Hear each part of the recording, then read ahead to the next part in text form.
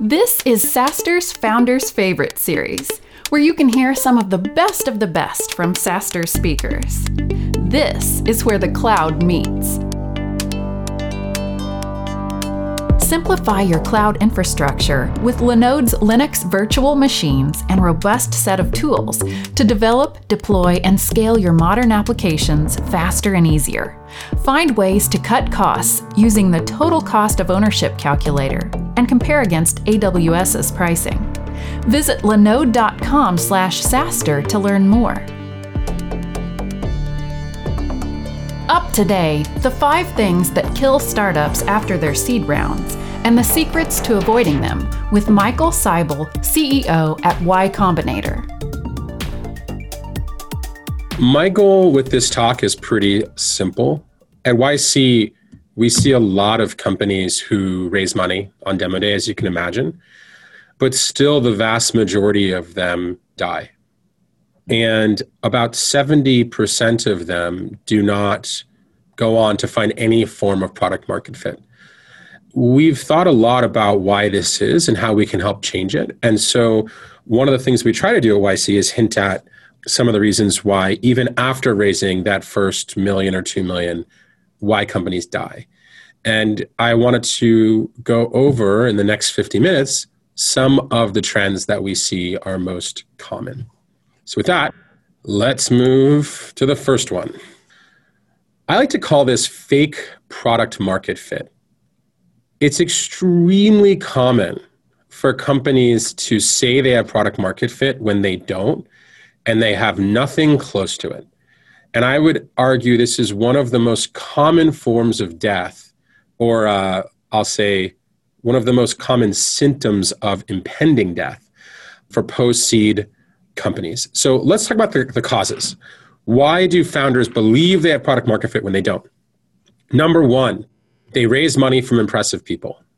They believe that impressive people, famous seed funds, famous angels, maybe a Series A fund, they believe that these people are great at choosing companies. And if these people chose their company, that means that they must have product market fit. They must be onto something. They must be building the right solution for the problem they're trying to solve.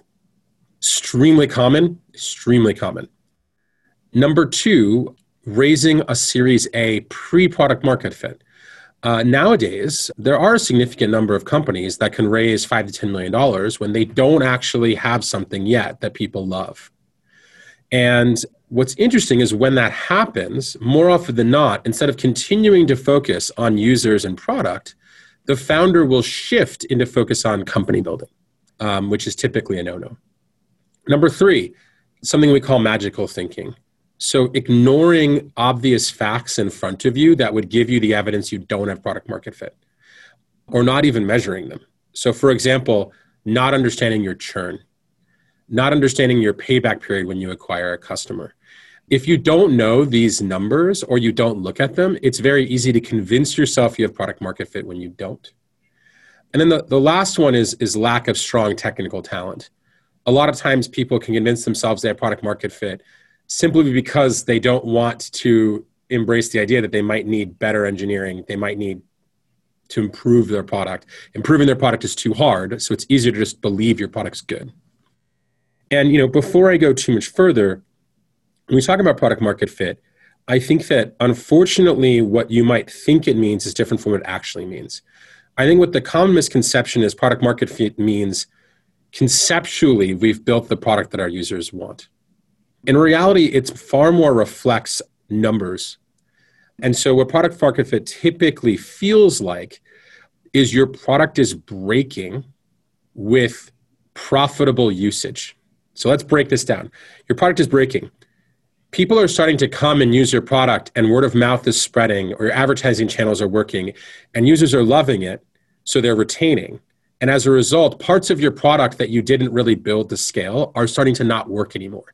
Sometimes those are software components, sometimes those are operational or human components, but something is like starting to break because you didn't build it for scale. That's the first part. The second part is profitable usage. Those users are actually the type of users you want, and they are the type of economics that you want. So you're not paying $1,000 for a user who's only going to ever give you $100, or you don't have a 3-year payback period or anything crazy like that. And so we got to make sure that we have both of those components to have real product market fit. So what are some of the signs that you have convinced yourself that you have fake product market fit? Lots of hiring, lots and lots of hiring. Typically, we see founders who think they have product market fit. Magically, their team goes from 4 to 12 before you know it. Number 2, more business people than engineers. A big sign is, it's time to scale a sales team. The numbers aren't moving, so let's scale the sales team. Number 3, no metrics dashboards. No one's looking at numbers. Everyone's doing things by feel and by guess. Number 4, too many nice things. This is harder in the time of COVID, but it was nice offices, nice trips, nice dinners. Suddenly you start spending money on nice things. Number 5 is flat graphs. That's pretty simple.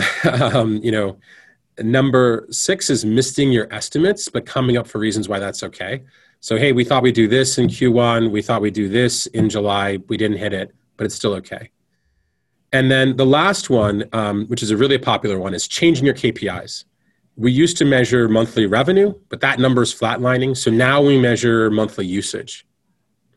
If you find yourself changing your KPIs, usually you have to ask yourself, what's going on here? Why? Did we get our KPI wrong in the beginning? Or does that mean that we're actually not progressing our business? Preventative measures. So once you've diagnosed the problem of fake product market fit, how do you fix it? 1, pick an honest KPI and stick with it. Almost always, especially for SaaS businesses, almost always that KPI is revenue. And revenue, of course, has 2 components: revenue from new users and revenue from retained users. The next preventative measure is track your retention carefully. If your product is very good, it's unacceptable that your users are churning. Number 3 is to do what we call cap your burn. If you are pre-product market fit, you should determine the amount of money you're willing to burn every month, and stick with it. And you should basically say, until we have product market fit, we're not going to burn more than this amount of money per month. So if we want to spend more than this amount of money per month, we have to spend our revenue as opposed to spending the money that we raised. That's a great way to prevent yourself from going to fake product market fit or fake company building. The next one is somewhat subtle. Consider raising less money in your seed round. Also helps you because you get less dilution. If you have less money, it's a lot harder to do magical thinking and aggressive spending. You have to be a lot more careful about your metrics and your numbers, and it can prevent the fake product market fit problem. Next is start with strong technical co-founders. The stronger your technical co-founders are in the beginning, the fewer engineers you'll have to hire. The next is have a 3-month essential rule when hiring. So if the person you hire, 3 months from now, you just put a calendar event on your calendar for 3 months from now. If you don't find them essential, by essential, I mean, if they told you they were quitting on that day, you wouldn't even want to open your email or go to work. You'd be so distraught. If your early employees don't give you that feeling, you probably should let them go. The next is force revenue-generating employees to pay for themselves. If you're bringing on an early salesperson, it's unacceptable that they're not paying for themselves. And then finally, to kind of break this idea that these impressive people you raise money from mean that your company is good, learn about all the bad investments that your investors have made. Learn how many of their investments didn't end up working out, so you understand that maybe your fate would be similar. All right, next one. The next big issue I see is turning your investor into your boss and doing what they tell you to do. This is a very, very easy way to die. The causes, I feel like I'm a doctor. Causes, first, fear and self-doubt. Every founder has fear and self-doubt. It's just part of the game. If you can process that fear and self-doubt and continue to execute, you're in a good position. If you use that fear and self-doubt to seek out someone to tell you what to do, you are typically in a position of hurting your company. The next one is the false assumption that there are 100% repeatable paths to victory. My investor's done it before. If I just follow what they do, I can do it too. This is honestly a very fair feeling because in most careers, it's true. If you have a mentor who's a great lawyer, you do what they tell you to do, probably you can get into a good law school and you can get into a good firm. Ditto for doctors, ditto for bankers. Unfortunately, in our game here, it's very, very hard to repeat success that someone else has done. The business environment just changes. Some of the rules are applicable, some are not. So rote repeating is very hard. And then the last one is the lack of talking to customers. What I see happen a lot is when you stop talking to customers, you stop getting insights on what's wrong and what's right about your product. And then in the process of seeking out those insights, you might go to your investors who certainly won't be talking to your customers more than you should be. Okay, so those are the causes. The signs this are happening. You're feeling pressure to spend more money than you want to. You are hiring faster than you thought you should or that you created a plan for. One big trick here is like you've decided to hire a recruiter pre-product market fit. That's a big sign here. You're burning more money every month, but your primary KPI is not increasing. You've locked in with one investor and closed off communication with others. And the belief that if you follow the plan the investor's given you, they will backstop you even if you don't hit your numbers. Those are the signs you've made the investor your boss. Preventative measures. Continue to talk to your customers. The more you interact with your customers, the more you onboard them, the more you talk to them, the more you'll have insights. The more you'll have the insights that allow you to figure out what needs to be built. So you won't have to look for external experts to tell you what to build. Number two, have a real KPI, have real metrics. You need to have numbers that can give you confidence in what you're doing so that you don't seek out experts. Number three, track retention. Number four, keep a low burn. You don't want to depend on your investors to give you more money pre-product market fit. So keep a low burn.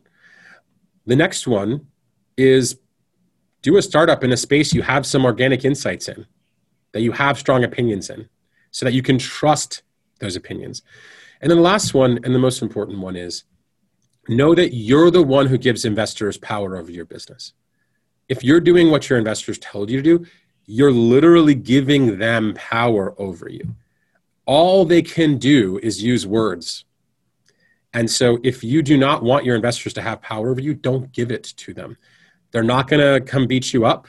They're not going to, kidnap your family, none of that. All right. Next topic. Number three biggest thing that causes C companies to die is co-founder conflict. There's this phrase that I think is really valuable called relationship debt. So it's this concept of how much kind of bullshit exists between you and your co-founders that you haven't cleared away. And the more and more relationship debt you get, just like technical debt, the harder and harder it is to execute. And then at some point, just like your product's is gonna fall over if you have too much technical debt, your relationship with the co-founder falls over if you have too much relationship debt. What are causes? First, a weak previous relationship. If you barely knew your co-founder before starting your business, it's a lot easier for this to kill you.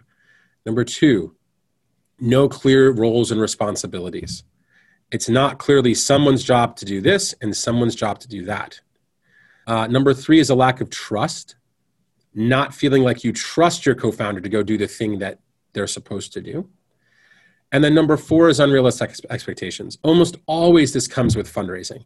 It almost always takes the tune of, this company that sucks raised $10 million on TechCrunch. We just read it on TechCrunch today. They raised $10 million from this fund. Why can't we raise $10 million? And unfortunately, because the press covers fundraising so often, it's very easy to start getting unrealistic expectations about where you are versus how much you should be raising. Also, you never know the backstory about why that fundraise happened. So, signs of co-founder conflict and too much relationship debt. Lots of fighting or no conversation at all. Those are the two very typical signs. And preventative measures. One is what we call level 3 conversation. This is having a tough conversation with your co-founder about how you feel in a safe, space, not while something is breaking or while there's some other drama going on, but in a safe, like set aside time where you can actually talk about how you feel, talk about how expectations are or not being met, divide up responsibilities and roles, and basically pay down that relationship debt.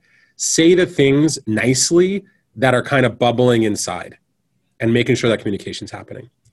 And then number 2 is an explicit roles and responsibilities conversation. I'm going to do product. I'm going to do fundraising. I'm going to handle customer service. I'm going to handle the mobile app. You're going to handle the database. Like explicit roles and responsibilities so people know that what they're supposed to do and so that you can trust people to execute in their area. All right. Number 4, the 4th biggest thing that's killing folks out there. This is an interesting one. This is one that we call, are you being ordinary or are you being extraordinary? Are you copying the people around you but expecting massive success? It turns out that in your normal life, if you are a smart person and you put yourself in a group of smart people, smart motivated people, and you are middle of the pack, in normal life, you're probably in the 95th percentile. You'll probably do fine. You'll probably get a good lawyer, a good doctor, a good banker, a good employee at a tech company, probably do fine. The problem is that the failure rate at startups is so high that being average amongst smart people isn't enough. You've got to be extraordinary. You have to be many standard deviations better than the other people who are doing startups around you. So how do you reach for it? First, right, you understand that the people around you are the floor and not the ceiling, right? So, as a cause, you need to understand that that's the case. And then, the second cause of people doing this is not believing they can be better than the people around them, not having the confidence that they can be better than the people around them. The signs that you're reaching for ordinary versus extraordinary. And you'll start noticing a lot of these signs and preventative measures are somewhat similar. 1, no numerical goals. Measuring success by some other way, being invited to conferences, press, that kind of stuff, but not numerical goals. Number 2, ignoring obvious signs of lack of progress. You're not growing month over month. Your churn's too high. Number 3, a good sign. You're just happy to be alive. You're happy to be a company that's got some money in the bank. Number 4, you've stopped learning. You're no longer learning new insights about what your customers need or about how your product should work. And then number 5 is blaming outside factors or a lack of luck for a lack of success. Oh, our timing was wrong. Oh, they got lucky. They raised from this investor and we didn't. Blaming outside factors for your lack of success versus internalizing that you have to create success by being extraordinary. How do you prevent this? First, I think you just have to embrace the idea that you can get better over time. That you will get better over time if you try. That if you try to be extraordinary, you can become extraordinary. This isn't something that is decided by birth. Number 2, I would encourage you to think about habit formation, to read the book Atomic Habits, and to start thinking about how you can become more productive every day. Extraordinary people get more things done. Number 3 is what I call a Jedi Council. Have a set of people that you get advice from who are more extraordinary than you. And then number 4, set measurable goals. Challenge yourself to accomplish a goal in your business that you don't know how you're going to achieve. If you think you can hit this number, try to hit a number 15% higher. You're not going to become extraordinary by not trying. All right. The last one is slow product development. Basically, the ability to get features, iterations, bug fixes out the door starts slowing and slowing and slowing. And so you're taking fewer shots on goal. This is the final way that I see startups post-seed rounds die constantly. What are the causes of slow product development? First, you have no process for deciding what to build. No process. Second, you don't run sprints. You don't have deadlines. Number 3, you don't write specs. You just have conversations and then build what you talked about. You don't write anything down. Next, your engineers are not involved in product decisions. The people who are doing the work are not involved in the discussion of what should be built. The next one is no metrics. You can't tell whether a product's working or not because you're not measuring anything. The next one is you stopped interacting with customers. You got too busy. I'm too busy doing these other things. I can't talk to my customers anymore. The next one's bad co-founder relationship. If the team is not motivated, product development slows down. The next one is low quality product founders. I call these people fake Steve Jobs. They're the people who believe they know what the customer wants without ever talking to them. Or low quality technical founders. Your technical founders are not strong enough to produce product at high enough quality quickly. Very typically, this happens with outsourced engineering teams. The signs that you're in a slow product development hole. 1, deadlines are always missed, or there are no deadlines. Number 2, your release schedule is quarterly or longer. You can't get anything out in less than 3 months. Number 3 is a discouraged or disengaged engineering team. An engineering team that doesn't care whether you're winning or losing. And number 4 is half-done features piling up. This is commonly the cause of a bad product founder. They'll have the team running down one road to build this thing. Then some customer will say something, or they'll have some new idea. They'll cut that project short, not release it, and then run down a different road. Very bad. Here are the preventative measures. The first is have a product development cycle. If you Google search Michael Seibel product development cycle, you'll see an example of one that I've used. You can have any one you want. Just have a cycle and a process for deciding what you build that's repeatable. Understand that one optimization you need to do is having a process where you take as many shots on goal as possible, as opposed to having a process where you try to imagineer what's the perfect shot. Next, always be collecting qualitative and quantitative feedback. You should always be in whatever your analytics product is, and you should always be doing user interviews. The next, write specs. A product meeting is not done until there's a written spec that everyone can look at. Next one, simple, use product management software. By the way, none of these things are that crazy. It's just that people always make excuses for not doing the basic things. The next one is that, especially when your team is small, under 8 people, under 6 people, have the product brainstorm with everyone. Even if everyone's not contributing equally, have everyone in the room when you're deciding what to make. The next one is give all team members access to the customer and access to the customer data. It shouldn't be just the product person that's doing user interviews. It shouldn't be just the product person who's in Mixpanel or Amplitude looking at the stats. The next one is understand that motivation is a multiplier effect on talent. More often I see the product lead or the CEO not managing the motivation of their team. And the result is that they think they know what needs to be built. They think they have the right people, but because they're not managing those people's motivation, all progress slows. And then finally, understanding that whoever is leading product is responsible for making sure that product is released, not deciding what to build. Everyone can contribute to the conversation about what to build. Your responsibility is to make sure that when we say we're going to build something, we build it. When we say we're going to build it, we have a deadline that we hit. Your responsibility is making sure the product development process is working. You're going to have some ideas that'll get built, but other people should have ideas that should be built too. Linode's Linux virtual machines offer industry-leading price performance. Don't believe us? Use our total cost of ownership calculator to receive a total cost breakdown, technical recommendations, and see how much you can save compared to the hyperscalers. Visit linode.com/SaaStr to learn more.